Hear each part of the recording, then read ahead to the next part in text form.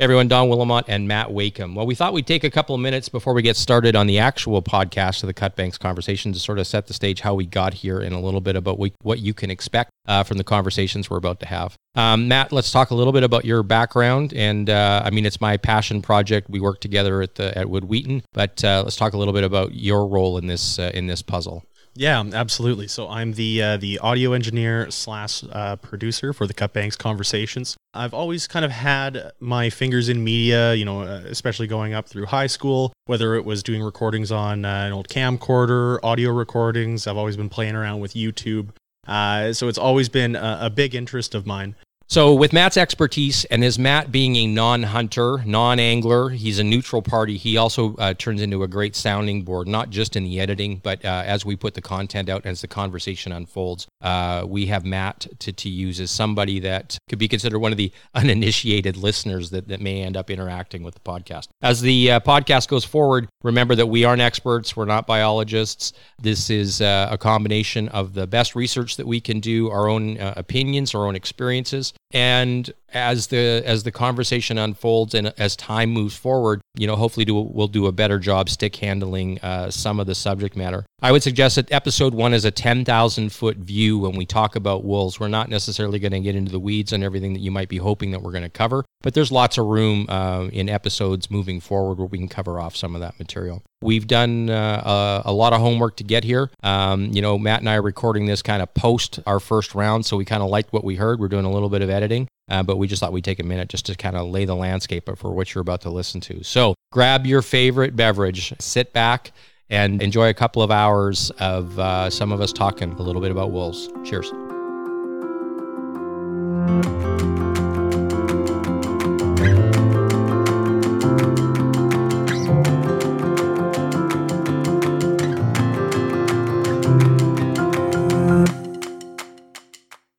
Good evening and welcome to the Cut Banks Conversations, a podcast about hunting, fishing, and conservation issues in the province of British Columbia. I'm Don Willimont, one of your hosts. We are here coming to you almost live from the Spruce City Wildlife Association hatchery on River Road in Prince George in the shadows of the beautiful Cut Banks along the shores of the Nechako River. I know I paint a spectacular picture for everybody, but it's awesome to be here. We are in a COVID-compliant environment with everybody carefully spaced at 2-meter intervals and everybody doing single-file stuff. I've sterilized the facility thoroughly. Thank you to the people at Clorox for providing me all of that wonderful cleaning material so we make a safe environment for everybody.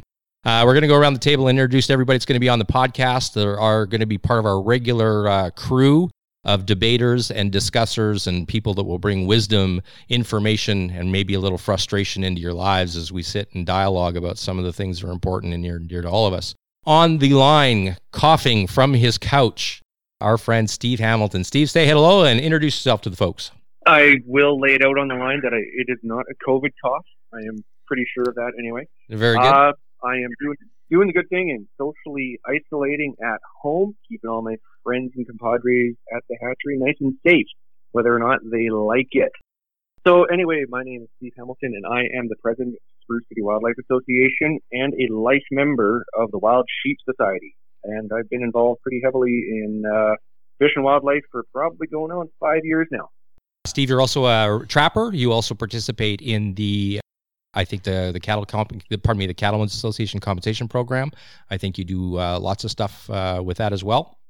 Yes, I do. I am a trapper. I always forget to leave that out, whether or not it's intentional or a little bit unintentional. It's just one of those things that I kind of am, so I don't talk about it. But yes, I am involved with the compensation program for the cattlemen, and we'll talk about that a little bit later. We absolutely will. Many of you will recognize the next person I'm going to introduce. He is a member of the provincial legislature, of which I happen to be the riding association president. A good friend of mine, Mike Morris, MLA. Yeah, no, my pleasure to be here to participate in this.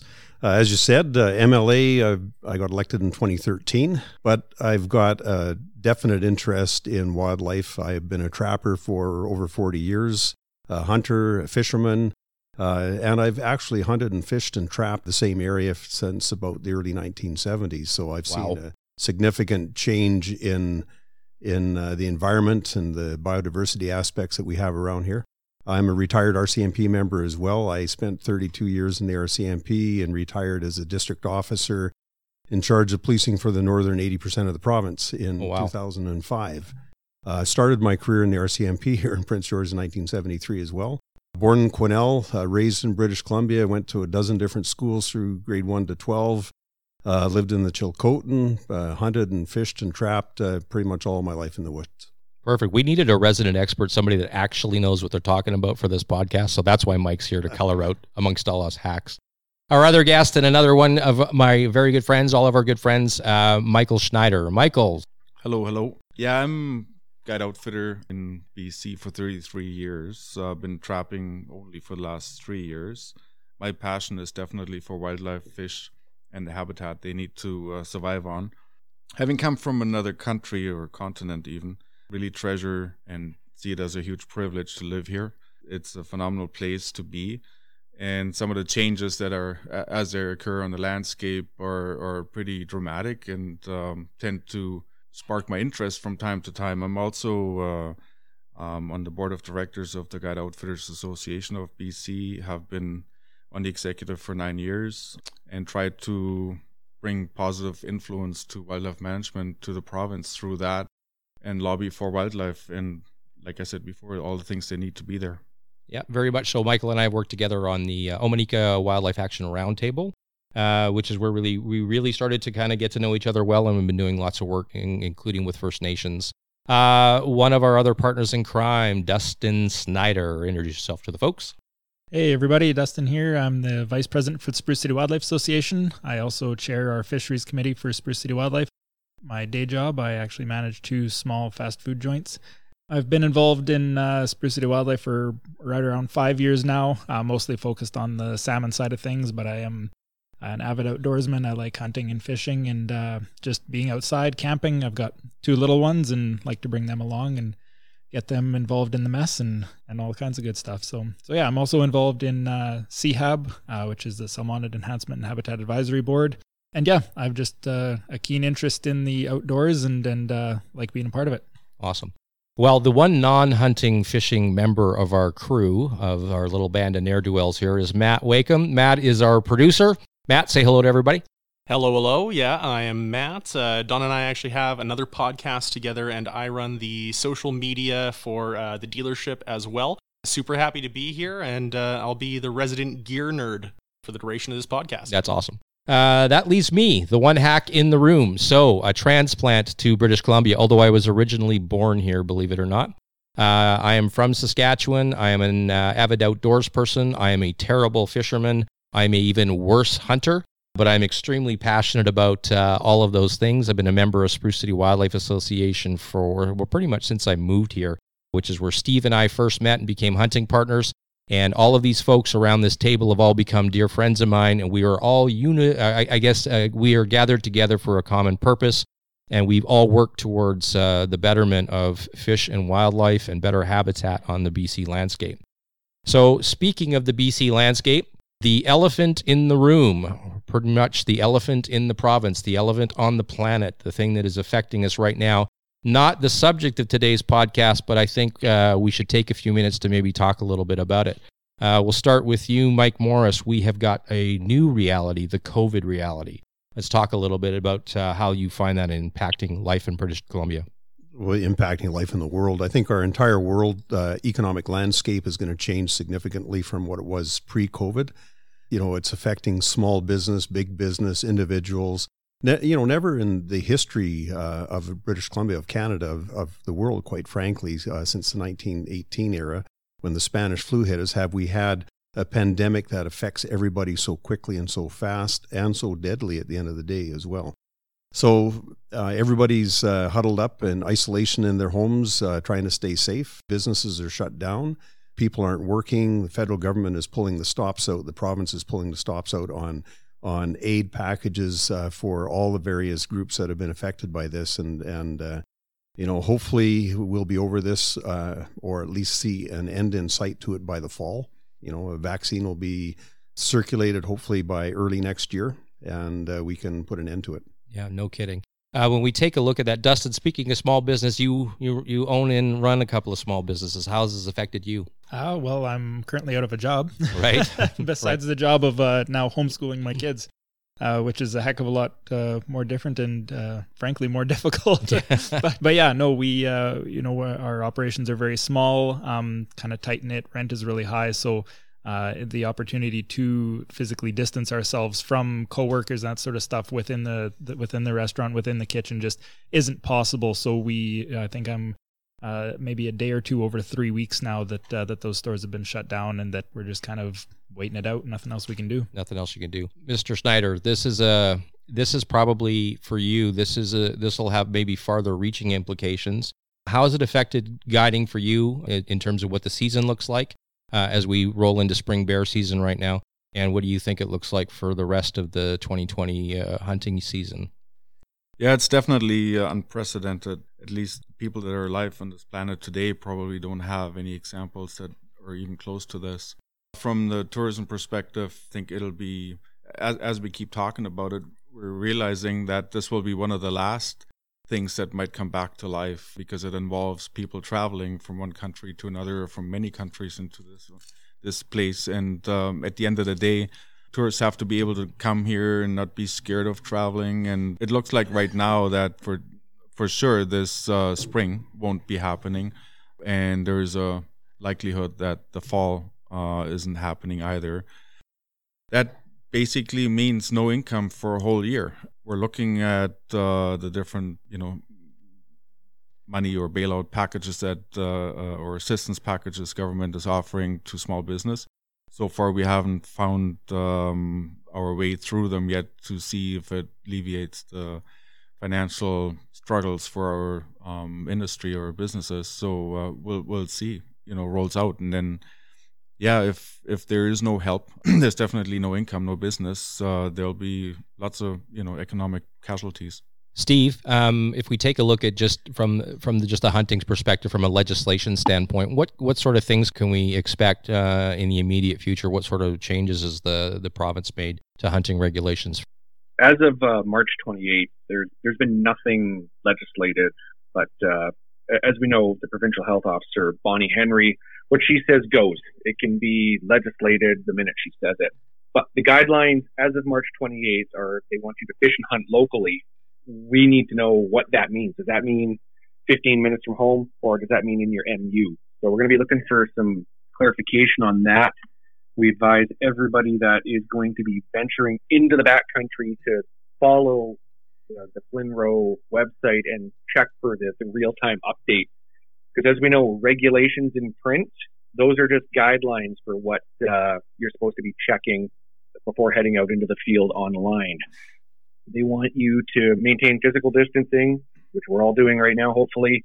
And another one that might be a little difficult for some people is they do not want you to share vehicles with people outside of your family or others you do not live with. So somebody like me and Donnie, friends for a bunch of years, we hunt a lot together. That's going to be a tough one. How that's going to look? Well, we're hoping that in the next few weeks, things settle down here in BC, as they did announce earlier today that we have declined again in known cases. So we are on a downhill slide. Have we flattened that curve? Let's hope so. Everybody keep doing what you're doing. Be safe about it. We'll be back to normal hopefully pretty soon. Okay, let me set the stage for today's episode. We'll be looking at wolves and their relationships, value, and impacts on hunting, trapping, and wildlife management policy in British Columbia. A lot of this discussion will revolve around our individual observations, experiences, and opinions. Our goal is simply to present our different perspectives as we reflect on how, when, and where wolves intersect, impact, or conflict with not only our hunting community, but with society and even within our own lives. This is a topic too big for one episode, and we will revisit this subject in future episodes to expand the dialogue beyond what we're going to cover here today. Wolves and humans have coexisted for thousands of years in North America. In the centuries before European settlement, there is historical and archaeological evidence that illustrates that First Nations peoples used controlled burns to manage landscapes to enhance hunting success for game. In areas with low game densities from predation by wolves or other predators, they also adopted predator management strategies by killing wolves and bears to help enhance game populations. These represent some of the earliest examples of wildlife management on our continent. European settlement in North America began a transformation on the land base that would impact wildlife and wild lands forever. Early colonization cast off some of the European conventions around hunting, as settlers could now hunt freely on a landscape no longer restrained by legal tenets that protected hunting as a privilege for nobility, landowners, and or kings. This brought an entirely new population of hunters to the woods. Market hunting, the fur trade, and the exploration of the West brought settlers across the Mississippi, the Missouri, and the Red River into the Western Plains and Rockies. In the wake of this steady expansion, wildlife populations were decimated in the U.S. and parts of Canada. Casualties of commercial hunting, the clearing and conversion of land for crops, livestock, forestry, social and industrial development. The conservation movement is born at the turn of the 20th century. As the devastating impacts on wildlife become apparent, a new focus on rebuilding and protecting wildlife and habitat begins. With game populations reeling, it was clear that a number of measures would need to be engaged to recover wildlife. Predation would need to be mitigated to achieve recovery goals, and it is here that the war on coyotes and wolves actually began. Bounties, poison, aerial gunning, sterilization, trapping, relocation have all been employed over the last 120 years or more to mitigate wolf populations. Wolves were all but exterminated in the lower 48 states and were drastically reduced in Canada over that time. The creation of the Endangered Species Act in the United States in 1973 and the subsequent listing of wolves as endangered in 1978 lifted wolves and their persecution into public debate, where it has remained ever since. Wolf recovery in the U.S. and efforts in Canada to keep wolves protected from hunting and lethal management have increased in not only their volume in the media, but in their pervasiveness in public and social debate. Caribou, moose, and deer declines over the last 3.5 decades in British Columbia have put wolves at the center of a controversy where it serves as both villain and victim in a fierce debate amidst competing ideologies, science, and policy. It continues to be an intensive and impassioned dialogue that includes government, wildlife managers, biologists, outfitters, trappers, First Nations, resident hunters, ranchers, anti-hunting, animal rights, and environmental groups, as well as everyday people like you and me, all trying to find a solution that adequately represents their interests and the interest of wolves. And that's where we jump into things. Over this timeline from the 1970s, which I would think now, for Mike and Mike, you guys were hunting, Michael, it's been 30 some years you've been on the landscape. All of that time as a guide, Michael? Yep. Okay.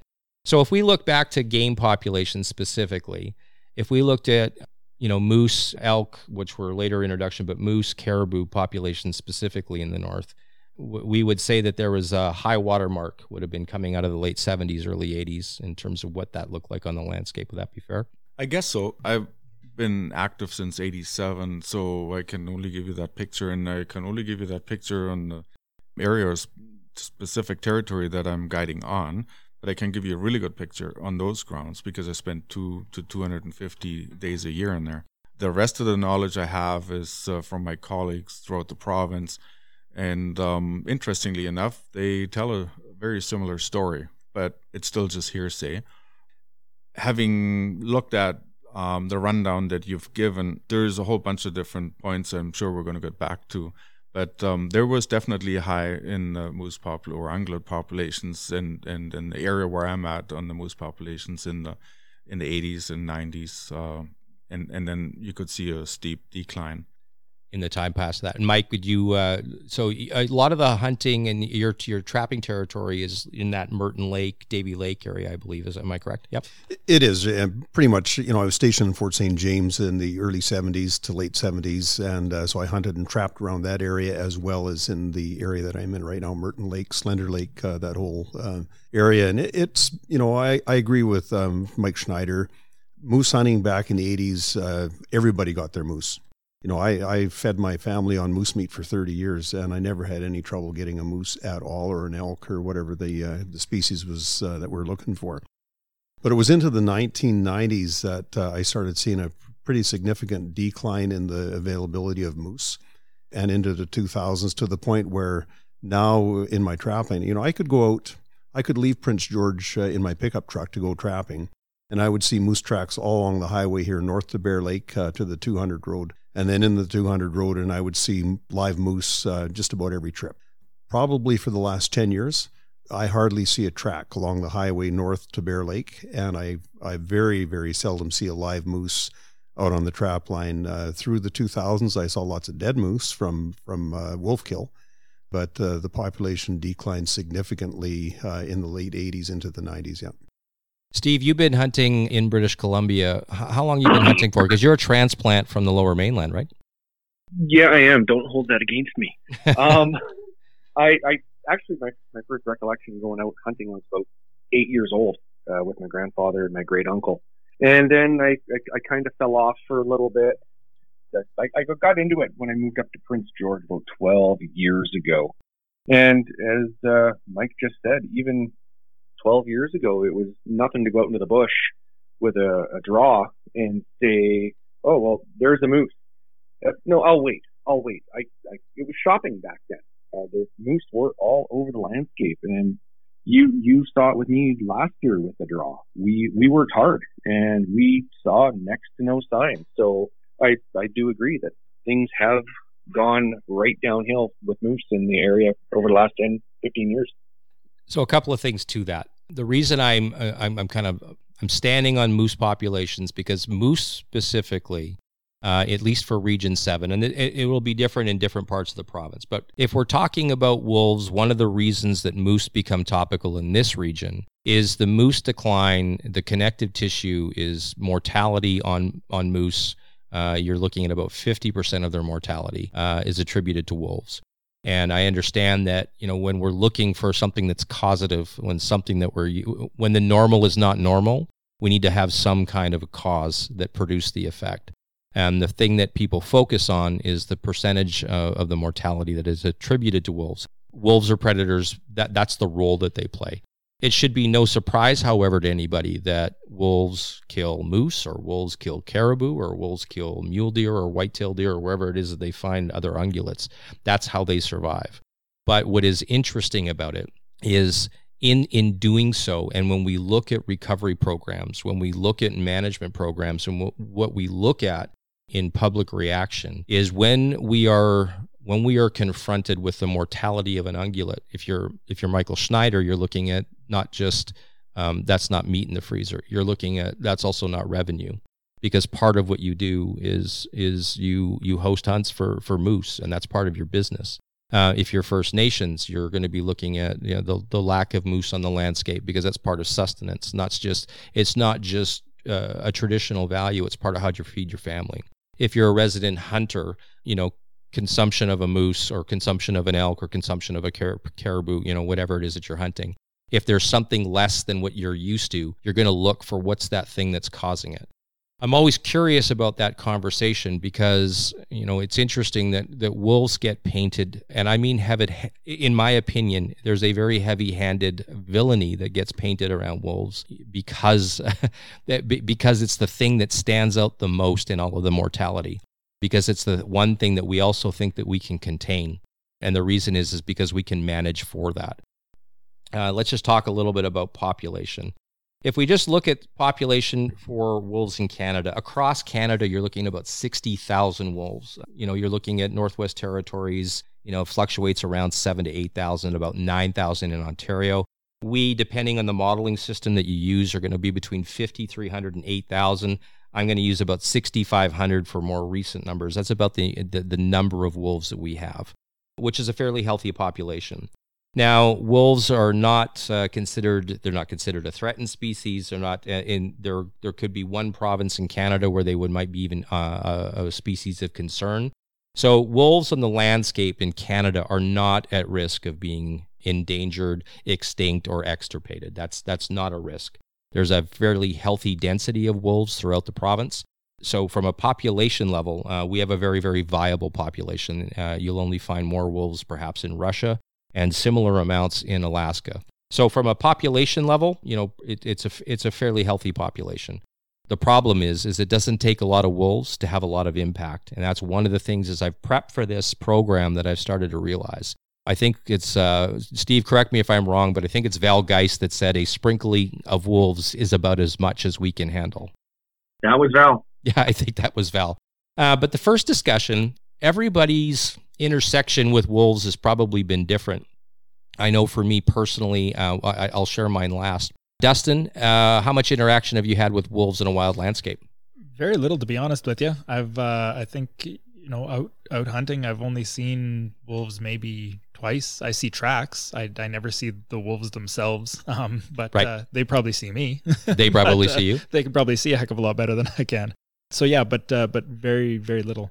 Very little. Mike, what's your first recollection? Your first real engagement with wolves? Memorable one? Oh, I've had several memorable engagements with wolves over the years. I've trapped lots of them, mostly by snare. Right. And but I had one incident here about 20 years ago. I was out checking a bunch of my sets for trapping, and it was hunting season. So I stopped on a favorite swamp, and I was calling moose, and I heard lots of sound around, so there was critters around. But it got quite dark on me, and I had about another half a mile to walk back to my cabin. So I started walking back, and I noticed there was something on the trail about 15 feet in front of me, and I stopped and looked at it, and it was a calf. And right in behind it, I could see the cow just slightly. It was quite dark out. And they would look at me, and then they would turn and look the other way down the trail. And I wondered what they were looking at. They weren't shocked by my presence at all. And then they kind of wandered off into the bush. I had about a 5-minute walk to get to my cabin from where I was at that time. And so I took 2 or 3 steps, and this wolf just growled. He was standing right beside me. I couldn't see him. I was in the bush. And he followed me right back to the cabin, just growling and snarling at my feet. I had my 30-30 with me, but it was dark, so the hair on the back of my neck was standing up pretty good. And he growled at me. I walked up on the steps of my cabin, and he growled and snarled at me. He was probably only about 20 feet away, but it was too dark to see him. And the only time that he quit was when I heard my sons coming in on the quads. And as soon as he heard the quads, it was just like turning the sound off on the TV, and he disappeared. But up close and personal. And I'd seen that wolf, I'm sure it's the same one, chasing moose out onto the lake where my trapline cabin was. And several times that summer, I had seen the wolf chase a cow or a calf out onto the lake to try and get it. And each time the animal got away. Lots of wolves around. And this is probably not a fair question, but if you had to characterize wolves from your perspective as a trapper, as a hunter, and I know you spend a lot of time out at your cabin, so you see a lot of backcountry. Is it a good thing? Is it a bad thing? Or are you if you had to be a pro wolf or an anti wolf, or are you kind of a neutral kind of wolf guy? No, I pay them a lot of respect. They're a very intelligent animal, right? And they're a wild animal. We have all kinds of wild animals around, and they have their place. There's no question about it. They're probably one of the best hunters in the wildlife sector that we have in BC. And I've seen them bring moose down, and I've seen how they do it. I've set up my traps and my snares for them. They're very wily. You have to be very particular in how you make your sets in order to be successful at it. So I have a lot of respect for them, but they're very prolific as well. And if they have lots of game around, they'll multiply like rabbits. Right. And they become a real problem at the end of the day. I think half of my beaver population on my trap line was decimated by the wolves because the moose population disappeared. So they started grabbing whatever else was handy. You bet. Michael, I would think your own experience with wolves, now you have some European context, I suppose, as well. But uniquely in your business, I know one of the things that you've had to do is wolves, whether they're nice to see or nice to hear for you, you've had to take some more heavy-handed measures to protect the other part of your business, which means your interaction with wolves sometimes isn't a warm and fuzzy. Oh, I love wolves. They're awesome. I mean, sitting in front of a cabin at a lake, the dog howling with them all night long. I've done that with clients, and it's an experience you'll never forget. When we started in 1987, the first 10 years, I would go into this one particular lake every year for a month, and I almost knew them, right? I mean, you just know where they are and where they come from when they come back around, where you see them and stuff. It was all sustainable, though. We saw lots of moose at the time. There was a balance of sorts, and the landscape has changed since, but that may be just a coincidence. But the fact is today... That was a pregnant question. That was a pregnant statement, pardon me, but we're going to get into that. So there's a million different reasons, and so everything has changed on the landscape since. And long story short, I was actually approached by the local First Nations family who trapline I'm operating on as an outfitter as well.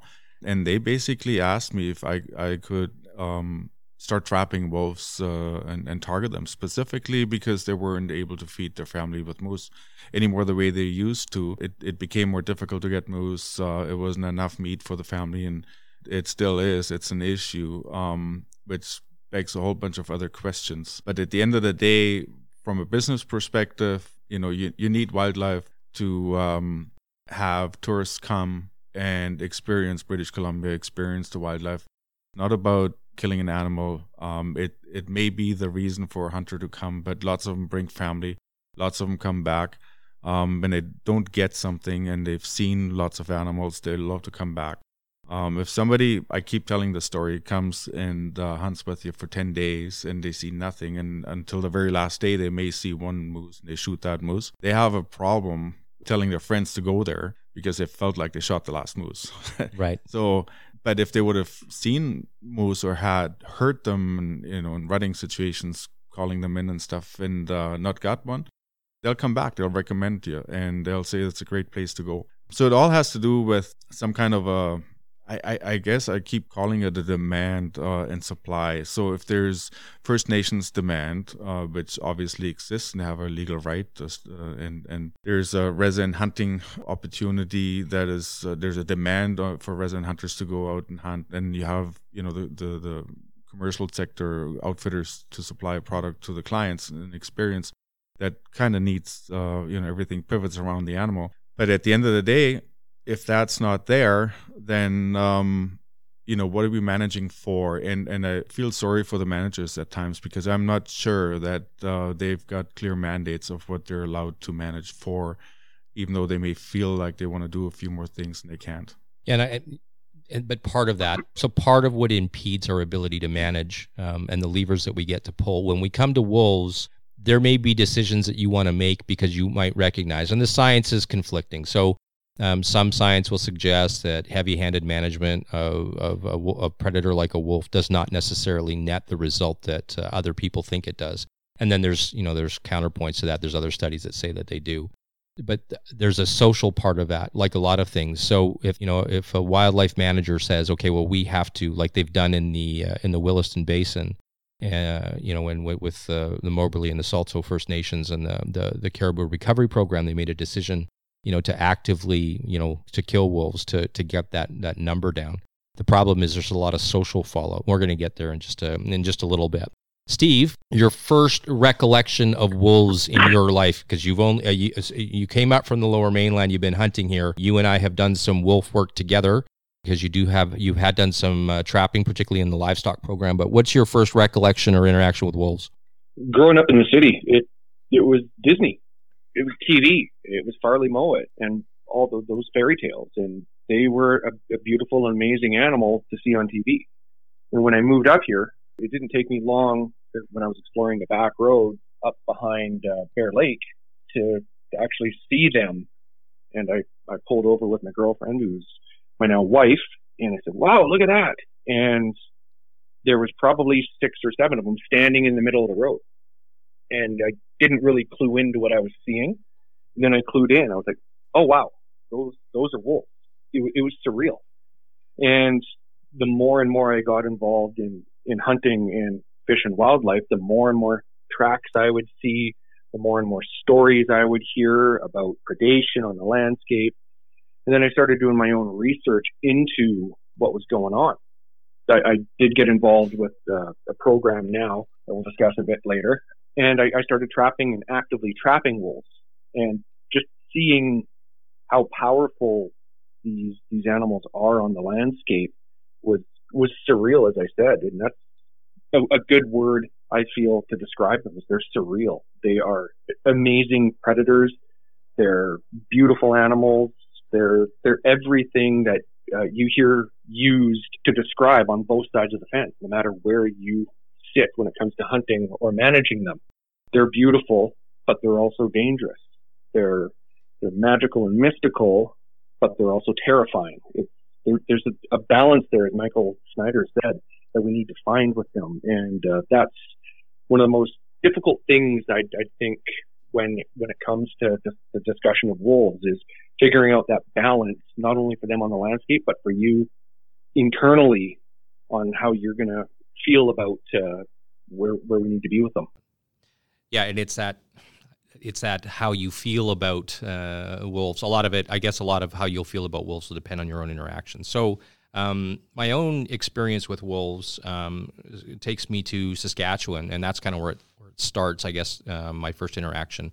When I used to hunt in a place called the Porcupine Hills. My mother-in-law lives up in a little town called Week, Saskatchewan. So sort of that north central, northeast part of the province in the Crown Forest. I started hunting in a place called McBride Lake in 2000, and then in 2001 I met my wife, and I started going up into that part of the province.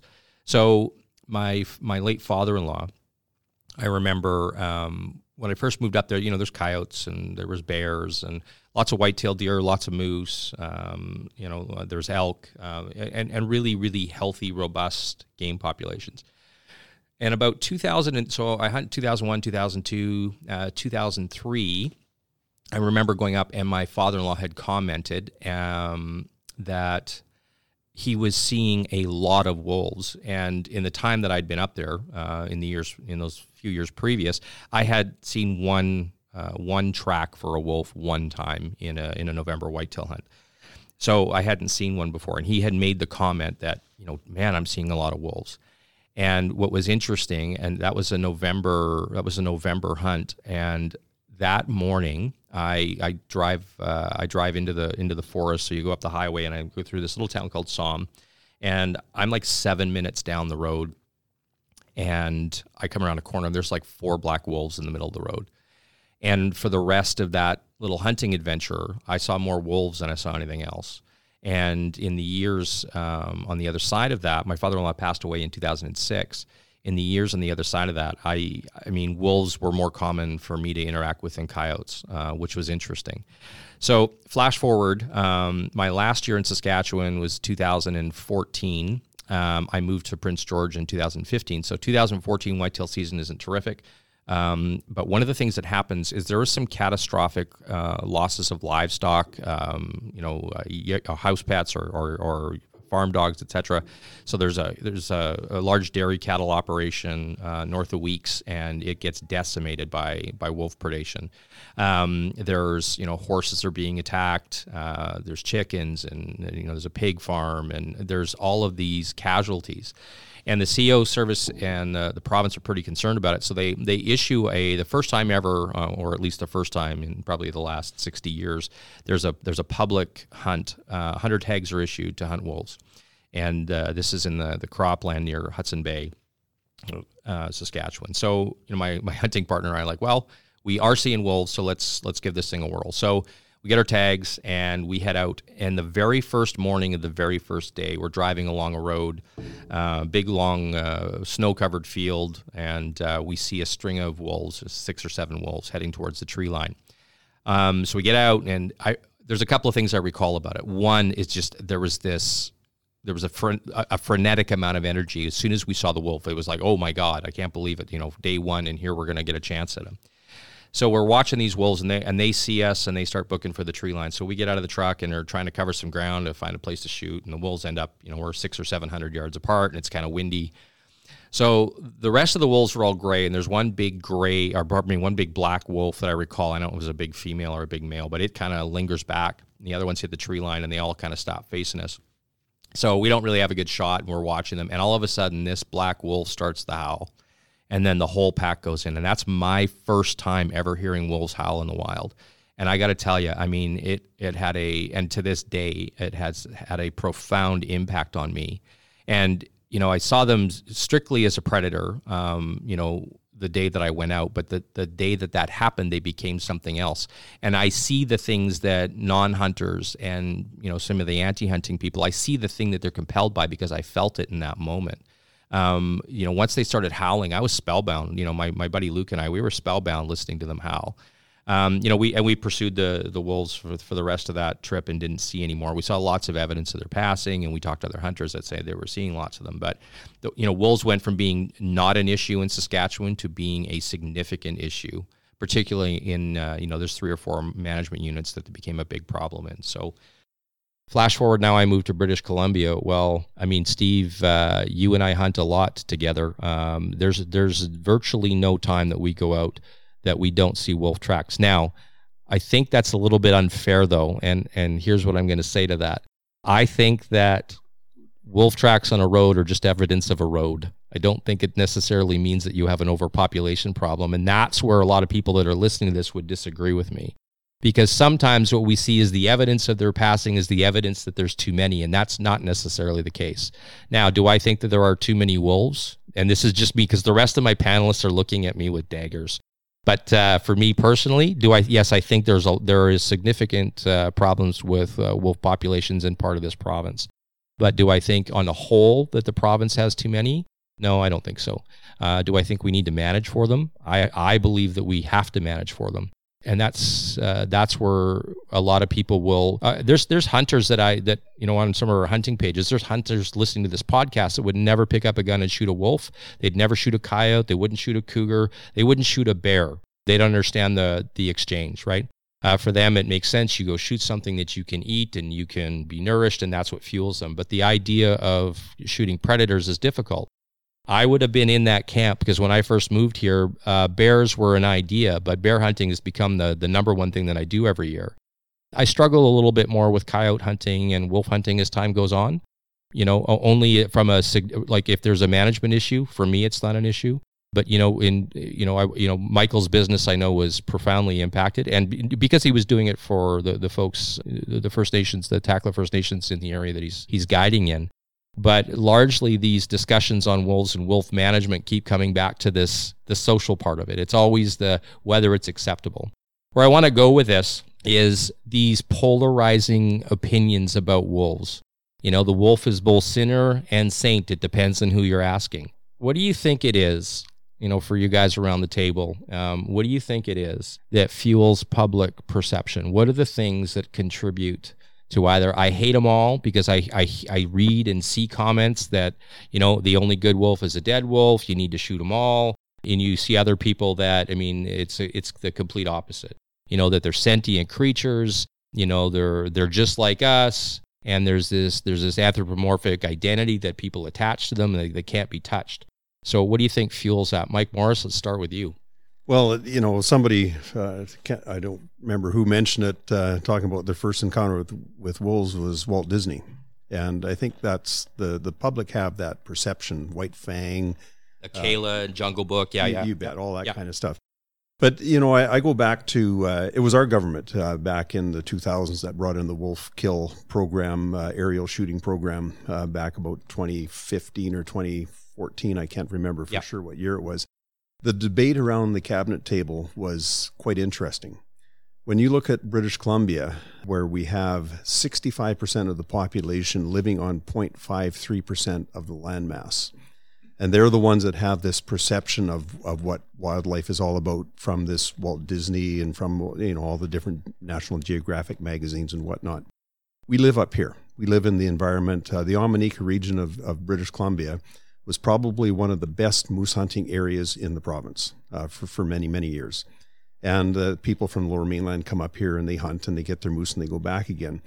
We need to hear a stronger voice from the Lower Mainland hunters, from the basic hunters throughout the whole province here as to exactly what hunting is all about. And I think with the programs that you've initiated and the 250 hunter program and Hunter Circle and whatnot, that has done a lot, but we need to do a lot more. And trying to convince my colleagues in government that we needed the aerial hunt program for wolves to try and balance the population aspect out. That was a tough job. And there was only a couple of us in cabinet at the time that had ever hunted before, and trying to convince our colleagues that this was the right direction to go was a bit of a hurdle for us. But we made it, and I'm glad to see that the current government has maintained that program because we had to thin them out quite a bit. I just go back to, my trapping in my area. It's quite a large trap line and trapped it for years. Back in the 80s, most of the wolf kills that I would find, the moose and whatnot that had been killed by wolves, were on natural meadows and lakes. And into the 90s and throughout the entire 2000s, just about every single kill was on a resource road. And and multiple kills. Like I would come across, sometimes in a day, I'd come across seven or eight. And that has a real impact on the overall moose population. So that's where we get, the people that live in the most populated areas of British Columbia, Canada, the world, They don't see that. They don't understand that. And nature is quite vicious out there. Those of us who hunt and are in the outdoors all the time, we see that side, and we have that balance in our mind of where it is. We don't want to annihilate the wolf population completely because they do a job out there for us. But we need to maintain that balance in there, and with the impact on the land, with resource development over the last 75 years, in particular over the last 20 or 30 years, it's had a real impact on it. Man has to come up and try something else to maintain that balance because nature doesn't have the capacity to do it any longer. Yeah, for sure. In your specific area, Michael, how much has resource and land disturbance affected not just, it affects your ungulate population, but do you see that same kind of thing manifest on the land? Well, I got two guide areas. So one is one that has been, I would say, heavily impacted by logging activities since early 80s. They're now at sort of the end of, I guess, their rotation in that territory. So there's very little old growth left, probably the less desired balsam, and then some of the stuff that was left for wildlife movement corridors or calving grounds. So looking at that, going out trapping, obviously the wolves are using the roads. They've learned to use it effectively, and they're learning all the time. If something is successful, they're going to do that again. The other place I have is very remote, has very little logging activity or an old logging activity, much of it overgrown, and then probably 60-70% of it is virgin. There's no roads, nothing in there. And the weird thing is, and I don't know how to explain it, is that the ungulate populations have declined no matter if there was logging or not in that part of the world. And my interpretation of that is that I think most of the moose actually migrate from the high ground, which is untouched, to the lower bottom valleys along the rivers, the Skeena and others. And that's where we find all the sheds, so they must be there during the winter. And the other parts where we hunt in the fall, you wouldn't find a shed. That means they're not there in the winter, and that's been passed on anecdotally from people that have been out there trapping in First Nations as such. So what's happening is these moose migrate and they have high densities in the river bottom, and that's where the wolves then migrate to too, and then have a huge impact. Even though that's where the logging is, so then that's where they use the roads as well to be effective. At the end of the day, I'm very surprised on actually how little we know. You asked the question earlier, and what Steve described is very accurate. So you want to talk to somebody in the Lower Mainland, and they have an expectation or envision, wildlife. They envision predator prey. They envision food. Yet they have no connection to it. They don't know where it comes from. They don't know how it happens in the landscape. They have no idea. And even people that live here in town. I mean, how often have you talked to people? I show them pictures of Northern Lights, and they go, "Wow, cool." I said, "Are you kidding me? You live here. Have you ever gone out at night?" And it's like, but they have an opinion about wolves. They'll tell you all about it. That's where I struggle with this. It's the one thing that people lay at your feet all the time. If there's a debate about any kind of shift in ungulate population, the first place that we go is wolves. And I mean, that's not entirely, there's a discussion about habitat. Number two is wolves, but the habitat is one of the things that improves the efficacy of wolves. And on some level, I mean, at some point, we're going to have to cross a divide, provincially in our wildlife management plan, where we're going to have to address habitat. Once we address habitat, hopefully in doing that correction in habitat and what that landscape looks like will have in some way, shape, or form will eventually start to shift the focus. But when we start losing, wildlife, I'm not excusing wolves from their role in this. The wolves are, there's 100%, there's predation. The reality is the wolf is just being the wolf. There's always been predation. It wouldn't matter. I would suggest it wouldn't matter at what point you look in it. There's going to be a level of mortality, a significant level of mortality in an area where moose are the primary ungulate and where wolves are the significant, are one of the significant apex predators, that their mortality is going to be related to wolves. I don't think that's any different. The difference is when you get caribou populations that are repressed, a moose population that gets repressed or damaged to the point where it can't sustain normal predation levels. That's where the problem is. And then we get judged. The hunting community gets judged and indicted. And this is the unfair part, is there's only so much work that the Crown was able to do, right? That gets pushed back publicly from aerial gunning, which means that at some point you have to offload that responsibility. Somebody's got to pick it up. If you're not out trapping for them, it probably doesn't disappear. And if there's people that are listening to this podcast, don't get up and they don't strap on a pair of snowshoes or jump in a snowmobile and go out and make some, and some of them do. I'm not talking about pot-shotting one wolf here. I'm talking there's some people that I know that make a concerted effort because they have to in certain geographic areas where they go and they make a very heavy-handed effort to manage wolves. And it's not like they're in it just because they want to kill wolves. It's not about a glory kill. It's not about anything like that. It's specifically about they recognize that in a focused area that they can have an impact as a management tool. The same thing happens when we have populations of ungulates that something's got to lift the pressure off, and it's unfortunate something needs to be a consequence. So here's what I want to ask you. Dustin, I'll start with you. There is a primary prey reduction. So, it's where we have a management model that basically says, okay, we want to save caribou. I'm right on this so far. Tell me when I'm wrong, Michael. Just put your hand up. Steve, just jump in if I get this wrong. We want caribou populations to recover. The sacrificial lamb, not a lamb specifically, but the sacrificial moose is the one that they put in some. There are management units around here where the plan is to manage the moose to zero.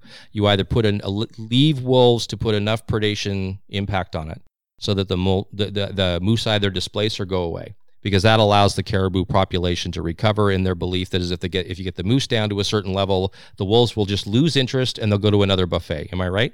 How do you feel about sacrificing one species for another?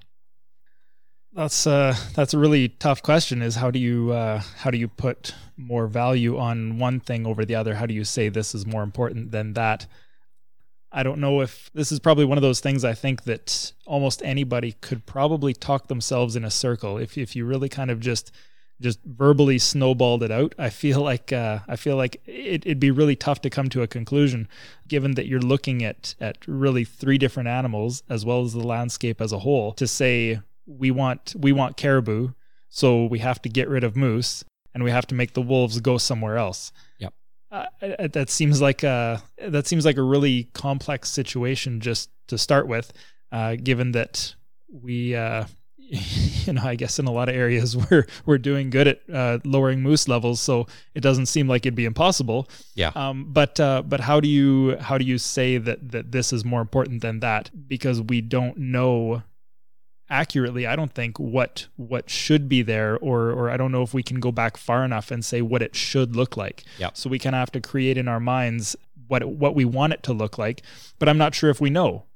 Yeah. So I guess to answer your question, yes, I have an issue with that, to kind of put one above the other, but this is kind of two of your buddies hanging off of a cliff and you only have time to grab one sort of thing, right? Who do you pick, and can you stand there long enough and think about it? Yeah, absolutely.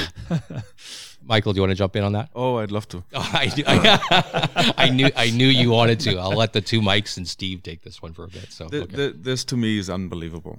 So one of the biggest problems I have is with people telling you things and they're that's how it is, and that's what works or whatever. And then, like I said, I spent 270 days out of a year in the bush, and what I see is different than what I've been told.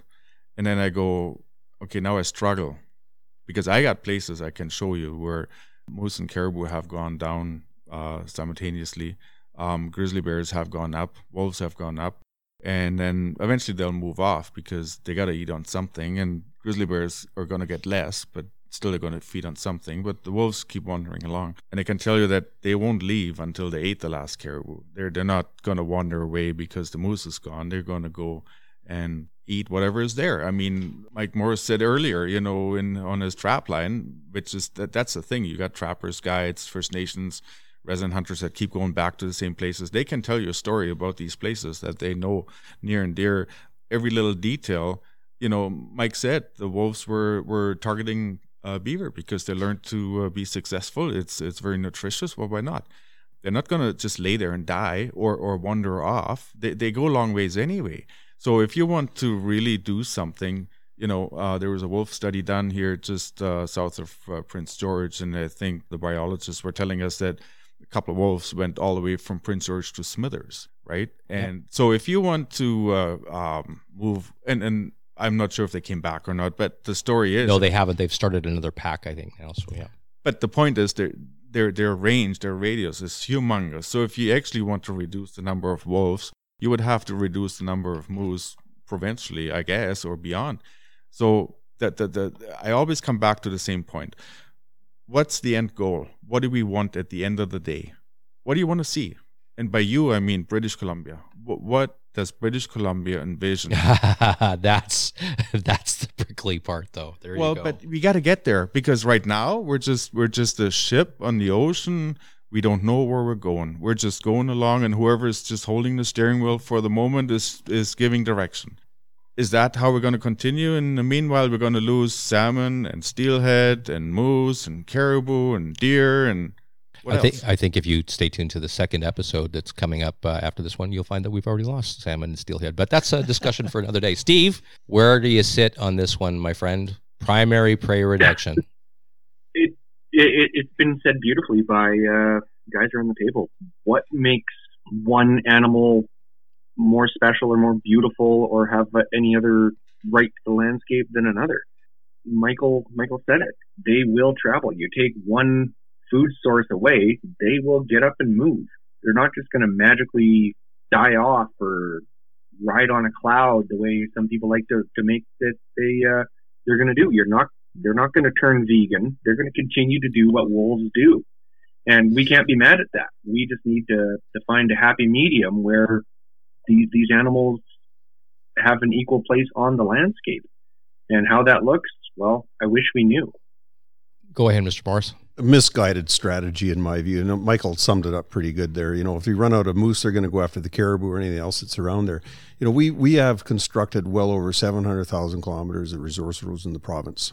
That's a big problem. And that's not counting the tens of thousands of kilometers of pipeline right-of-ways, hydro right-of-ways that all these animals take advantage of. The other aspect of this is the fact that we've got five main predators in BC, starting with the grizzly bear, the black bear, the wolf, the coyote, the wolverine, and all of those have an impact on the ungulate population here in British Columbia. Wolves are by far one of the most prolific killers that we have throughout the year. The bears do a toll in the springtime, but I've watched a full-grown wolf try to bring down a bull moose all by itself in November. And it gave that moose a pretty good run for its money. And, the moose eventually got away, quite wounded. But, a single wolf is devastating. A pack is, far more effective at killing off all these ungulates here. But whoever came up with this strategy of, getting rid of the moose so that the caribou can survive must have been some city guy sitting in Victoria or wherever they might be from that have never experienced what real life is like out in the backcountry. I just have a question here, and maybe this is an odd one, but is it as kind of the wolf outsider here? Is it a fair statement to say maybe wolves aren't overpopulated, but our ungulates are just underpopulated? I think that's probably a bigger issue. I mean, because again too, so we have changed the landscape massively. These resource roads and logging activity, mining activity, the pipelines, that sort of stuff. Not only does that really benefit the wolves, but in the same breath too, we're impacting the food source, the migration patterns, all that stuff. Whether it's caribou, moose, any of that stuff. Again, too, the wolves are the competitor for us, really. So are they kind of being picked on, for lack of a better term, just because our ungulate populations are crazy low, so they kind of get the bad rap because it's easier, I guess, to pick on the wolves than it is to say we have an entire habitat issue in this province. We have an imbalance issue in this province, and you're right, Dustin. The wolf population I've noticed on my trapline has dropped significantly in the last 5 or 6 years. I don't see near the number of tracks and animals that I've seen in the past. But that doesn't, they have followed, they've gone into the caribou areas. They've gone into the area where there's food available for them because there's nothing left, in the area that I trap. And I've got a big trap line. And so that's where they'll go. And then their numbers will drop down, just like all the wild critters that we have out there. If there's not enough food around, they won't reproduce. So we have significant land disturbance. We have, not just in roads, but just in terms of large blocks, we have a lot of pressure, and we're talking 20 years of steady decline in ungulates. I noticed in Mike's area, myself, Steve, and myself were doing a lot of lynx hunting up there this winter in Mark Newdorf. And what we didn't actually see a lot of was evidence of wolves. And if you'd gone back 2 years ago, it was fairly significant. There was some wolf activity there, but nothing like I'm used to seeing before. The same couple of smaller packs that we've seen in the past, but not like it was before. I also noticed the same thing on the Olsen, on the 800, in some of those areas around Prince George where I've seen a decrease. Now, to color this, though, there has been, from the Salmon River moving north, there has been wolf mitigation going on, and a fairly significant one. So when we look at objectives, in the 2014 wolf management plan that the Crown put forward, one of the things that is established in there is an actual wolf density. And it's actually, to Michael's point, it's the first actual tactile, I can look at it, number I've ever seen quantified on what a recovery number would be or what an objective would be. And when they look at wolves, they're looking at the amount of wolves in terms of density. It's a density number is the objective. So in that Williston Basin, the Moberly area, they're looking to take those numbers down to about 3 wolves per 1,000 kilometers squared. Now, the reason for that, though, is you look at wolf's ability to recover. Where we have had exhaustive mitigation programs in British Columbia, Alberta, Saskatchewan, where they've done significant culling, within 4 to 5 years, those wolf numbers will actually rebound. What that does, though, is it relieves some of the predation pressure on ungulate populations and allows them to go through 2 or 3 years where they can maximize calf recruitment and they can get a chance to rebound and hopefully get ahead of the curve. Wolves have a fairly high success rate in terms of pup natality and getting pups into adulthood. So that's one of the things that happens. And I think as much as people hate the consequence of the wolf had to die to get there, the reality is that they're prolific breeders, just like coyotes are. They're prolific breeders and they recover quickly. But they're also voracious consumers because they hunt as packs, right? Small ones or large ones, they hunt as packs. Hey folks, Don Willimont here from Spruce City Wildlife Association. If you are looking to be part of an organization that is committed to conservation initiatives for fish, wildlife, and habitat in Prince George and across northern British Columbia, we have the club for you. Spruce City Wildlife has been around for over 50 years in Prince George, promoting all of those things, the outdoor traditions that we love, whether it's hunting, fishing, our fishery program, community cleanups, education, stream keepers programs, etc. We have been committed to all of the things that we love in the outdoors. So if you're looking to donate or get a family membership, there's a couple of places you can go, or if you just want to follow along with some of our upcoming activities and the things that the club is doing and it's about. We meet the third Tuesday of every month on River Road at the Hatchery, and we'd love to have you here. So you can find information on our Facebook page or find us at scwa.bc.ca online. All right, thanks very much for your support. Now, back to our podcast, In the Company of Wolves, on the Cutbanks Conversations. We're back. Stephen, we're going to start this next segment real quick here. A quick over to you. Let's talk a little bit about livestock impact in British Columbia and wolves. Well, the BC Cattlemen put in a program a few years ago for livestock protection. And it's meant to basically raise awareness of predation to their members, basically sheep producers, beef and dairy cattle producers are under this program. It's also meant to reduce the economic impact of predation on the owners, get data, and help basically teach effective management of the resource to everybody. And there's a bunch of verifiers that will go out if there is a suspected predation on the landscape for a producer. And it works out that since January 1st, 2016 is when the program started. There's been 845 head of cattle and 63 sheep either killed, injured, or harassed by wolves to the point where we've had to intervene. Sounds like a strange number. Even though a whole herd of cows may have been harassed, it's only recorded as one to not overinflate the numbers. So, for example, if a rancher has 500 cattle that are harassed, actively chased or stalked, it only counts as one harassment. And realistically, we don't ever hear of a rancher having just one cow or one sheep.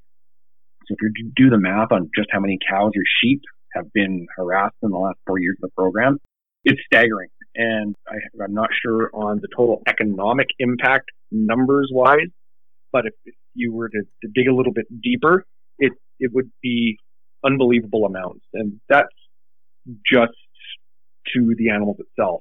Who knows how difficult it would be to be a rancher going out and seeing your livelihood shredded, because as we've talked about, wolves do not, it's not a pretty thing when they take down an animal. So it's been a very amazing experience for me to be involved with this, and the learning curve, just seeing how efficient, I believe it was Mike Morris said, how efficient these animals are at killing their prey. The other thing that I think people forget on that program, and I got a chance to witness this with Steve a couple of times, and so for some of you that are listening, perhaps you've been around the same thing. There is a burden of proof to confirm that you've had a predation incident. It's not as simple as calling up and saying, yeah, I got wolves, come and kill them. You have to prove predation, and it's not as simple as even a dead animal isn't necessarily evidence of anything. It could have, you have to establish quite a bit of stuff. Do you want to speak to that a little bit, Steve?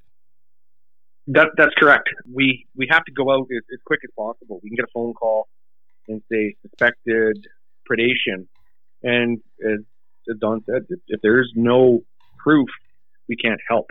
It involves a lot of dirty work, so to speak, hands-on skinning, dealing with the rancher, looking at, it's almost like CSI. You take pictures of the crime scene, you look at the blood spatter, and you see if this animal was attacked when, and there's evidence of a wolf bite before it died. There'll be bruising left behind, and bruising patterns, and you have to measure punctures and take pictures, and it's quite the in-depth process. And I've done a couple verifications where I couldn't prove that it was a wolf. I knew it was a wolf. The evidence was almost all there, but it wasn't quite enough to say I can conclusively say that. So the rancher is out money and time and effort for what is in all likelihood a wolf, doing as wolves do. However, there's not that burden of evidence, as Don said. It's a long, drawn-out process that goes into it being a verifier. And it's not as simple as just showing up and saying, I want to trap or take out these wolves. And like I said, the number was 845 head of cattle. Those are ones we can prove. You could probably conservatively say double, if not triple, on the cases where we couldn't prove it. So there's quite a bit more behind the scenes than just showing up and trying to mitigate some wolves. In the U.S., one of the things that they struggle with the most, particularly in the Northwest United States and parts of the Midwest where you have large cattle operations, it's not just a fatality from wolves. It's cattle trying to survive in the midst of wolves with predation pressure.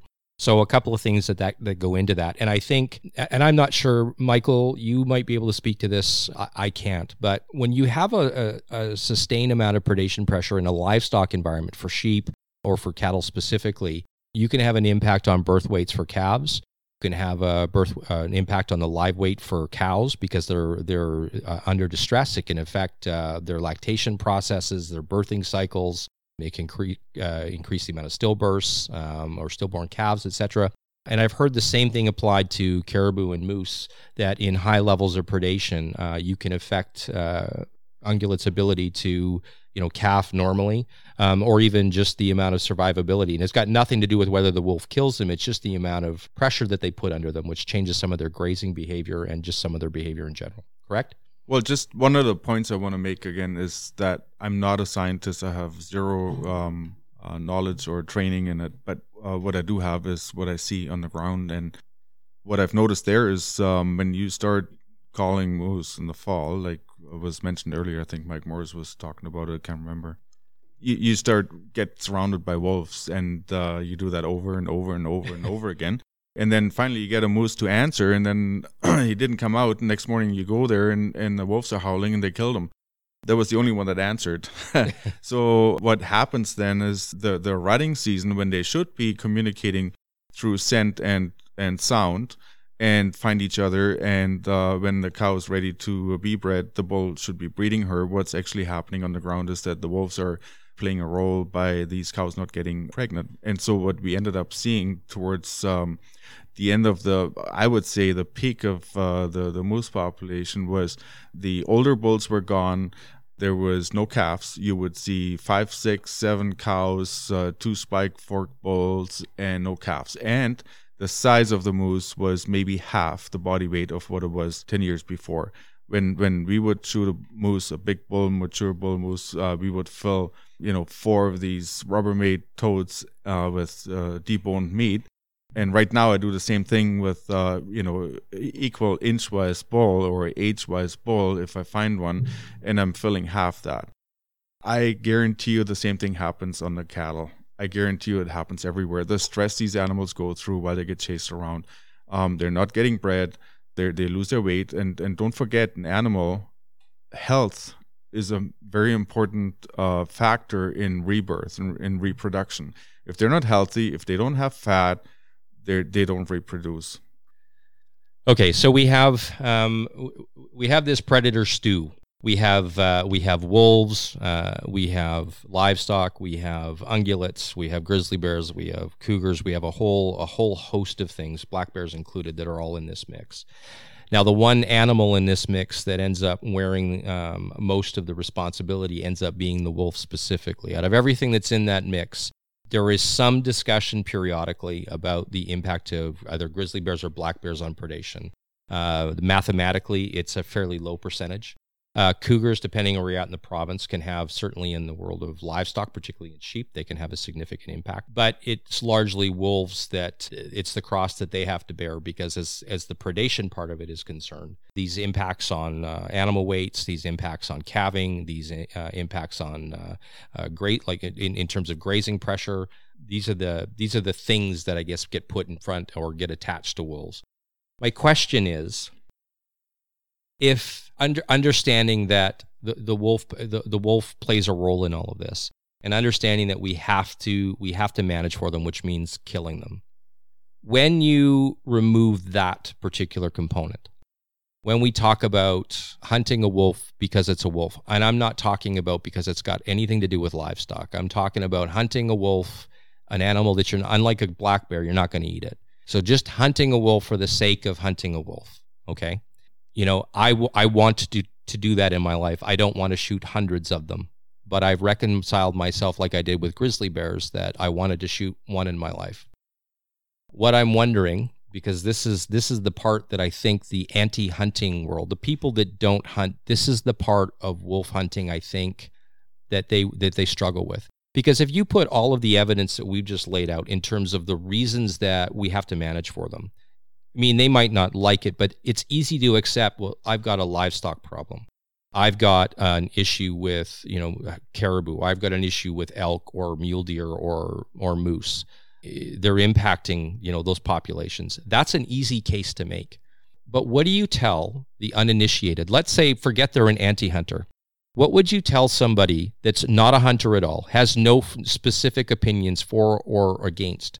And they said, what were you going to hunt today? And you said, I'm going to go out and I'm going to be shooting a wolf today. And they're going to go, oh, is it part of a management program? No. And, oh, is it a livestock related? No. Why are you going out to shoot it? Now, some people will struggle with that explanation. And I know that for me, I can reconcile that to myself, but I'm curious how you guys would answer it.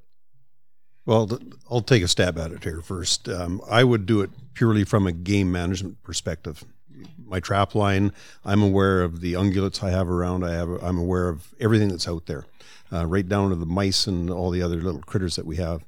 So when I've gone after wolves over the years, it's purely from a management perspective. And initially, it probably wasn't. Initially, it was probably, I want to trap a wolf and skin it and sell the pelt. But I quickly learned that the wolf pelts themselves, there's a very short window where they're prime, where they'll bring $1. Oftentimes I've had, I'd pick up 4 or 5 black wolves is one particular situation. I set the snares and I showed up and I had about 6 of them. And I skinned them all very carefully. You skin them for taxidermy purposes, and they sat on the auction block for over 5 years before I finally sold it. Why is that? The pelts aren't, initially they might look okay, but they're not really prime. And from my experience over the years, a wolf pelt is probably prime in December and January. And then after that, every time they'll lay down and they'll get up and the guard hairs will start pulling out. Right. They get a little bit motley after a while. So most of the wolves that we've trapped are purely for management purposes only. The Guide Outfitters Association has provided the BC trappers with an enhancement program where we'll go out and trap wolves to try and lessen their populations. We have we used to have about 3,500 registered trap lines in the province. I think we're down with amalgamations and whatnot, maybe to about 2,500 registered trap lines. But it's expensive. The equipment used for trapping wolves is very expensive, and there's no payback on that. The wolf pelt is not used for garments. It's very heavy. You get a nice prime wolf and you make a coat out of it, and there might be 1 or 2 days a year in cold weather where you'll wear it.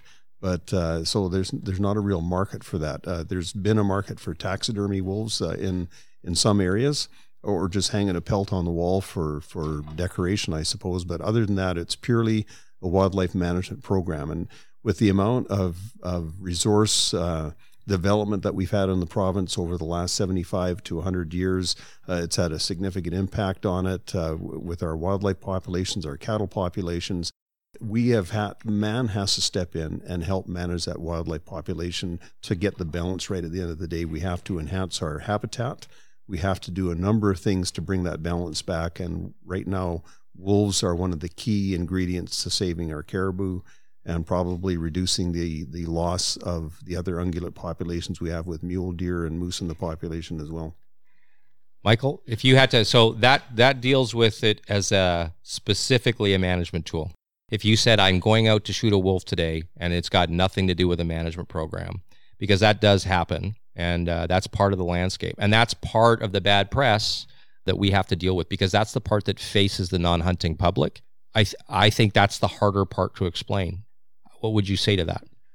It's a very tough one because emotions come into place, and as hunters we have them too. We're not non-human, and when you kill an animal, you're taking a life. It doesn't matter if you're running it over with a vehicle by accident or if you're doing it on purpose with a firearm or a trap.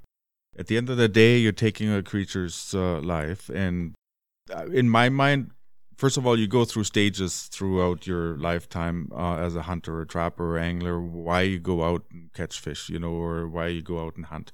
It may be, for food, for fur, for catch and release, for fishing, or whatever those stages are. I'm at a stage right now where I know for a fact that, number one, it's legal within the season to take a wolf if I have an opportunity. Number two is it has very little impact on like they're not in danger. There's lots, and I want to go back to Dustin's comment or question earlier. Maybe we have wolf population that's fine and the ungulates are low. I disagree.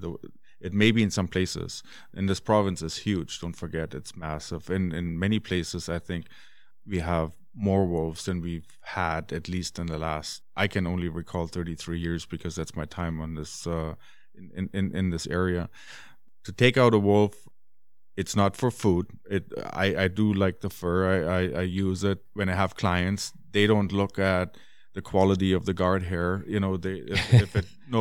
they're not making anything out of it. It's a huge thing to have. There's permits for it, and legally they can export and import into the country. So we might sell them, and at the end of the day, it's legal to take, and it's sustainable to do so. If at the end of the day, though, and we need to come back to this, that the disconnect from the people that are wanting to have a voice in this debate, but the disconnect to what's actually happening on the ground is the issue.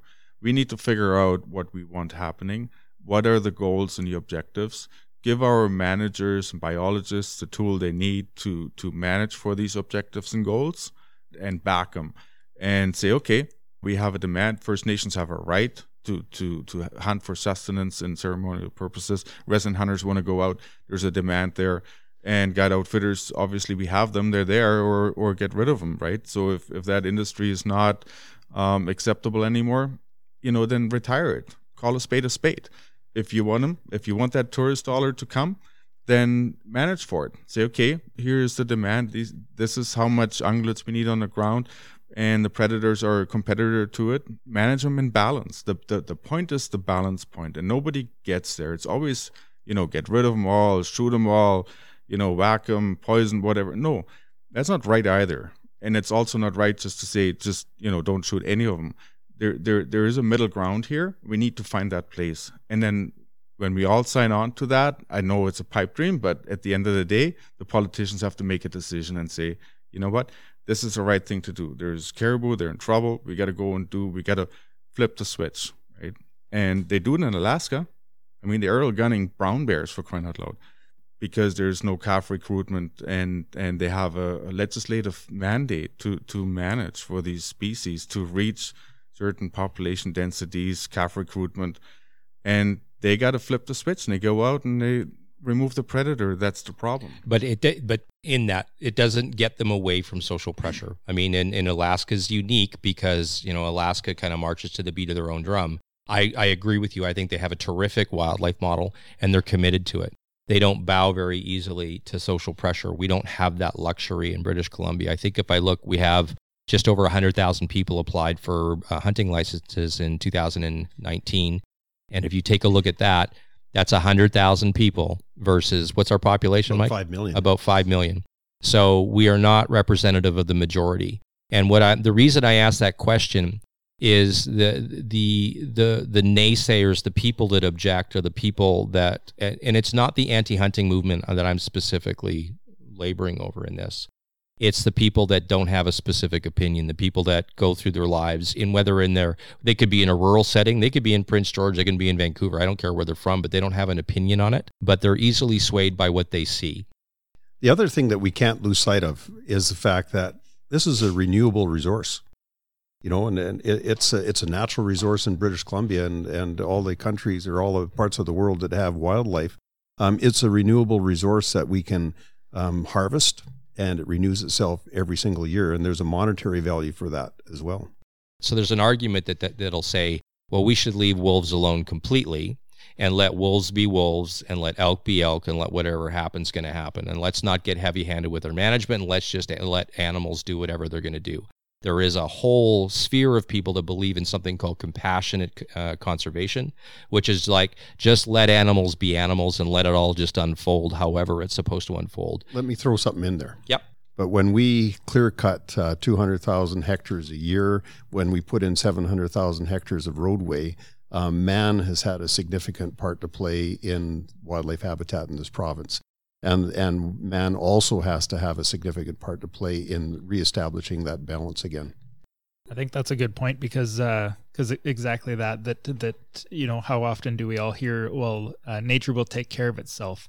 Nature can't take care of itself because we have impacted nature quite a bit, whether it is forestry or the roads or mining or just kind of polluting the waterways as we do. Even our even something like storm drains are directing water to areas where water wasn't going before and that sort of thing, right? So you can't say, okay, well, we're gonna take away this entire forest and then let nature take care of itself. One of the things that somebody said was we were talking about the perspective of people and I want to be clear, the people on the Lower Mainland, there's lots of hunters in the Lower Mainland. I'm friends with some of them. They're on our pages. It's not everybody in the Lower Mainland that doesn't hunt. But one of the things that we talk about, and I've heard it mentioned a couple of times, is people's interaction with a resource. Sometimes it will influence their perception. It'll also influence their empathy, because how much are we spending, Mike? How much will we be spending on like the Portman Bridge or some of these bridge upgrades in the Lower Mainland right now? Billions. Okay, so we're going to be spending. Okay, so there's not billions of us up in northern BC. There's like 365,000 of us. But if you told me that we're spending billions of dollars to put people, so to modify a bridge so you can go faster to and from work and wherever the hell it is that you live, I would tell you that I think that's a terrible allocation of funds, but I'm not connected to that. I would suggest, though, part of the reason I don't like living in a big urban center is because I can't stand traffic. And I can tell you that if I magically found myself living in the Lower Mainland, I would instantaneously connect with the fact that if I had to work on the other side of one of those bridges, that would become my reality, right? And if I lived there long enough and I wasn't out necessarily interacting with the resources and the reality, I might still have an opinion, though, on wolves, right? I might have an opinion on how you manage wildlife, but I would have a bigger opinion on what's going on with that. Similarly, though, as a northerner, there are things that there are realities in the Lower Mainland that I'm not particularly connected to. And if somebody was, talking to me about some of the issues that are relevant in their worldview, I might not be connected to them. And I might make harsh judgments. I might be dismissive. I could be extremely dispassionate about something. I might even be extremely negative, like I am with the bridge expense. But it doesn't affect my life. And it's funny because we sometimes forget that we're equally as judgmental about people that judge us about the realities, because you don't get it. We live with the wolves and we live with the moose, and salmon is our deal. Like, we're right in front of this thing. We're in the front, we're in the front lines. And they're like, yeah, but you don't get our reality, like down here right now. Part of what shapes people's perceptions of wolves comes from a lot of things. So, Steve, I want you to jump in here on this. Takaya, the lone sea wolf on Vancouver Island. Now, to be fair, I mean, it's an interesting story. You have a male wolf, isolated, spends years by itself, crosses an island somewhere near the Victoria area, I imagine, and relocates itself, I believe, not that long ago, and is shot by a resident hunter. And the wretched villainy begins. Steve, do you want to pick up our tale from there? That's pretty much it. This wolf was being a wolf. It wandered into a residential area. Conservation officers did a beautiful job, tranquilized it, and relocated it up around, I believe it was Lake Cowichan or Shawnigan Lake or somewhere in that area, quite a ways away from its territory. And a resident hunter, story goes that I was told that the resident hunter shot it legally, and for some reason it was reported to this lady that had developed a connection with it, and it's blown up all over social media. And it's about that, not so much a disconnect, because she and all these other people that named it have their connection to the landscape in a very different way than somebody who hunts or traps has a connection. So they're allowed to love the wolf in their way, just as we are allowed to love and appreciate it in our way. We've got quite different views of how things should be managed, and this boils down to the Disneyfication, for lack of a better term, of wolves and various other predators on the landscape. And it's going to be an interesting one to watch roll out. It's an unfortunate situation for both the hunting community and the ones that don't agree with how wildlife should be managed, because unfortunately we're going to be at each other's throats again. And there's going to be lots of name calling back and forth, unfortunately, and it's just that disconnect that we keep going back to. And it's crappy for the guy that shot the wolf didn't do anything illegal. To everyone's point, it's a legal hunt. But here's the headline from The Guardian. Canada mourns Takaya, the lone sea wolf whose spirit captured the world. This doesn't say the individual, amateur biologist or she's a biologist. It doesn't say, it says Canada.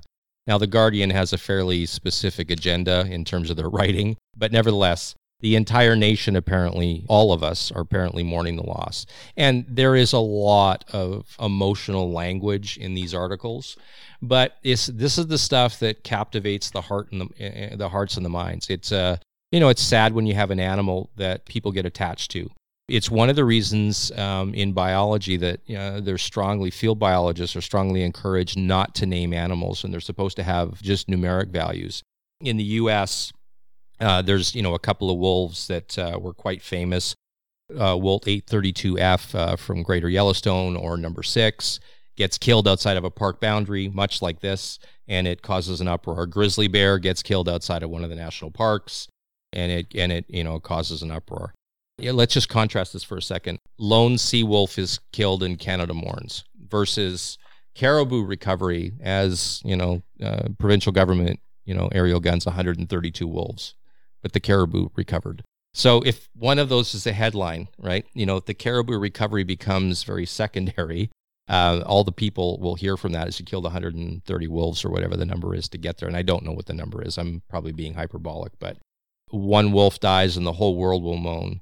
A number of wolves will die, and caribou will, and have in fact started to recover. It's removed some of the predation pressure in some of those areas, but no one's talking about the fact that there's a happy side to that. They're talking about the mortality, the cost in wolf lives to get there.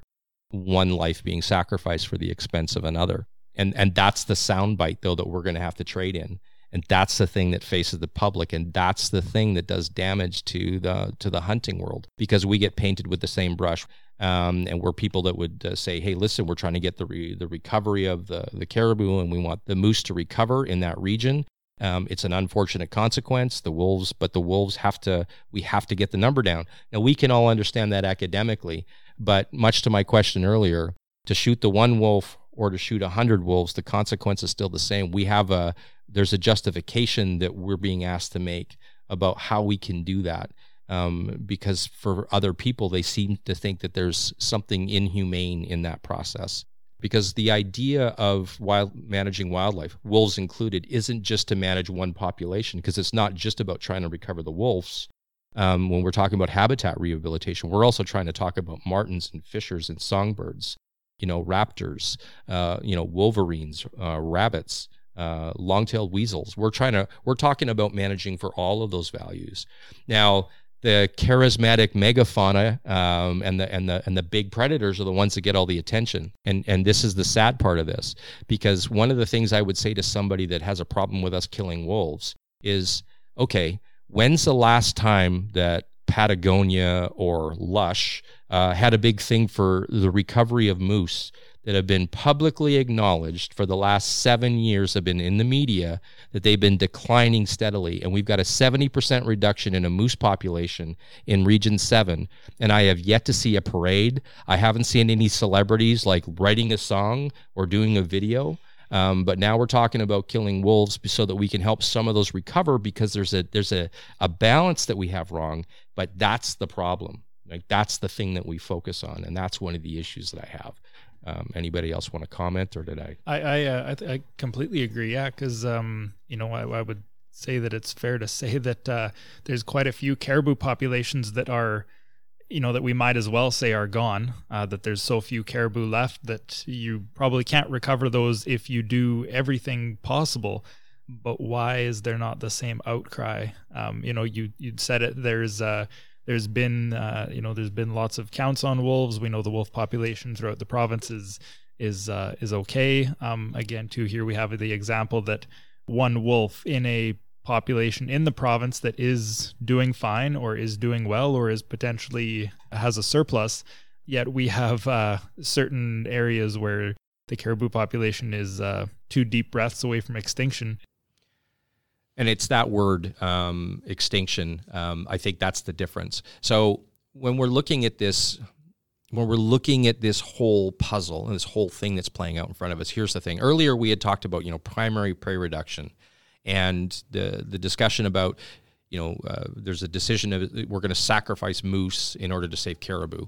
And here we're talking about, managing wolves to save caribou and moose.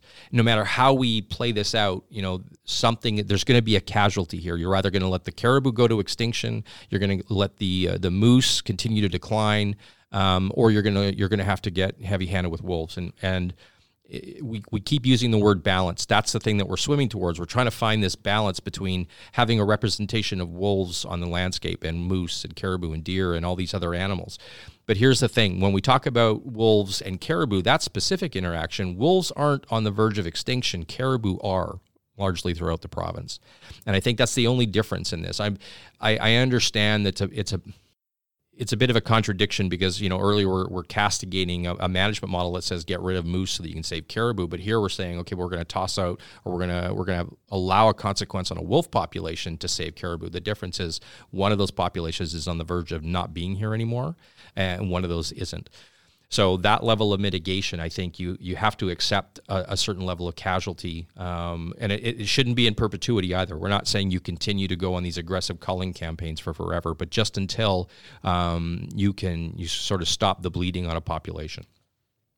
So the other thing I think it's important just to categorize is, there's a lot of the lower mainland. We've been coming out of that conversation, the lower mainland versus what happens up in the north, and our realities are disconnected. And sometimes that's also unfair. I mean, it's not everybody that's in the lower mainland that's against the things that that we hold dear, like hunting and fishing and wildlife populations. But it sometimes feels, and it plays out in policy debates. And Mike had talked about trying to get his fellow caucus members around the ideas of some of these things in wildlife management or managing forests, et cetera. And it's sometimes tough to get them to take a look at it objectively the way that we see it. And the reason is there's a lot of social implications that come into that. When you look at wolves as they're portrayed throughout the media landscape, you've got like wolves in Game of Thrones. You've got Tussoks and Dances with Wolves and The Jungle Book and television and Disney, and we've anthropomorphized them to a level where they're no longer carnal predators. They're more like house pets, and that's the unfortunate part. Is I understand the need for a resonance, with a wildlife population. I understand the attraction. I see it every single time. All of us in this panel, when we go out hunting and we go out and spend time in it, I'm excited to see, if I see a martin or a fisher, or if I see a hawk or an eagle, it doesn't matter how many times that happens. I'm engaged in that. The difference is that I understand that there's a natural cycle that plays out that's vicious and ends lives. I guess I'd leave it with this. I think that when we look at the people that really struggle with us killing wolves, if wolves were just killing wolves or wolves were dying naturally, it would be okay. It's not that the wolves die. It's that in this case, wolves die and there's a who attached to it, meaning someone killed them, not something killed them. If it was something that was killing them, it would be different. It's a someone that's killing them, and I think that's the part that people get tripped up on. Anyway, I think that's a good place to leave it. There's a lot of ground to cover. There's a lot of subjects that we haven't hit on, trophic cascades and surplus killings, and other things that get thrown into this mix. But I think for now, I think it's time for us to look at some final thoughts. All right, why don't we start with you, Mike Morris? Like I said, getting the balance right. The parts affect the whole and the whole affects the parts. We need to look at the entire province, all the ecology of the province, in order to figure out exactly how many wolves, are necessary in the environment that we have versus the number of ungulates that we have at all species. And the sooner we start doing that, the better. And the resource sector has a big part to play in this, because a lot of the impacts to the land has been from resource development, whether it's oil and gas or forestry or mining or whatever the heck it is. So we've got a lot of work ahead of us to come up with an ecologically based management program that looks after all of those aspects. Michael Schneider. There's a few words that I keep using. One of them, for instance, is value. We know how much board foot of lumber is worth. We know gold. We know oil, gas. What we don't know is how much is a moose worth. When you try to manage the landscape in the absence of evaluating all the different things on the land, you're not managing for all the things on the land. You're only managing for the things that you put value on. So the forest sector has a very legitimate value for job creation, for economic activity and such. But there's other values out there and they're not captured. So the other one is objectives and goals. I keep going back to those. We don't have any density objectives for wildlife. And in the absence of that, how do we manage? We have managers that are given a task and they're doing the best they can, and they have programs and studies and inventory monitoring. They do cow-calf ratios and such. At the end of the day, that obviously while they were doing all this work over the I don't know how many years, our populations have declined. So I don't ever want to blame them for it, because they weren't given the tools or levers to manage towards any kind of goal, because A, there were no goals, B, they're not given the levers to pull them to get there. So if you have competing interests on the land, let's recognize that. And then if the public says, okay, you know what, forget about wildlife, forget about fish, we don't really care, we want this to be a forest plantation at the end of the day, to produce forestry jobs only, there should be no tourism or recreational values, then so be it. But that was never, I don't think British Columbians have ever signed on to that one. I think it's a very well done lobbying job by an interest sector, and that's fine, that's their job, they're in business to make money. But at the end of the day, I think whoever makes the decisions should make the decision for everybody and look at all the values on the land, create objectives that are fair to all, and then give the managers and the biologists and decision makers the tools and the levers to get there. Stephen? We can't manage one species by science and one by emotion. And that's where somebody we all know quite well said that we have to get the balance right. I think he's sitting here. I think he wrote a paper on that, didn't he? So. I believe that could be who I'm referencing. Do I have to put that in the footnotes? We can't. And unfortunately, it seems to be the way that things are going on social media and in the public eyes. We talked about the disconnect. It's not so much a lack of caring about the animal, because a hunter and a trapper absolutely loves the animals in a different way. We understand them, and we understand that there's a need to manage. I've never gone out and taken an animal and not felt a wide range of emotion, from the exhilaration when you spot it to the excitement when you're stalking up on it. And then I'd be lying if I said that there was no sadness after I pulled the trigger and I realized I've just taken a life. But I realized in order to manage one species, we have to manage all. And once we find that balance of how we're going to do that, things are going to start to come together. And as Michael Schneider said, we all have to sit at the same table and put a value on just what we want to see on the landscape. And we hear it all the time. There's that kill 'em all attitude. And I can't stand that. And some hunters are our own worst enemies when we're spewing that vitriol, that hate at the wolves for, as you said, being wolves. They hunt, they kill the same way we do. What makes us different? We're a predator on the landscape the same way they are. Should we vilify ourselves for doing what comes natural? Definitely not. The same way we shouldn't vilify all wolves and bears and cats and any of the predators. They're doing what comes naturally. And we need to educate instead of alienate. So I hope one day we can get to that point. I've said it before, we all need to get to that point where we manage for an objective. And the objective should be the betterment of the species as a whole. All species as a whole. Well, there you go. All right. The closing segment of our podcast is called Final Thoughts, and that rests with me. So, wolves are revered and reviled, protected and persecuted, loved and feared. They possess in equal measure traits that equally compel and confound people on both sides of this debate. They are social animals that form strong bonds. They are intelligent and nurturing, but they can also be brutal and violent, killing rival packs or even their own pack members. They are efficient, resilient, and determined hunters that are capable of causing significant loss to prey populations.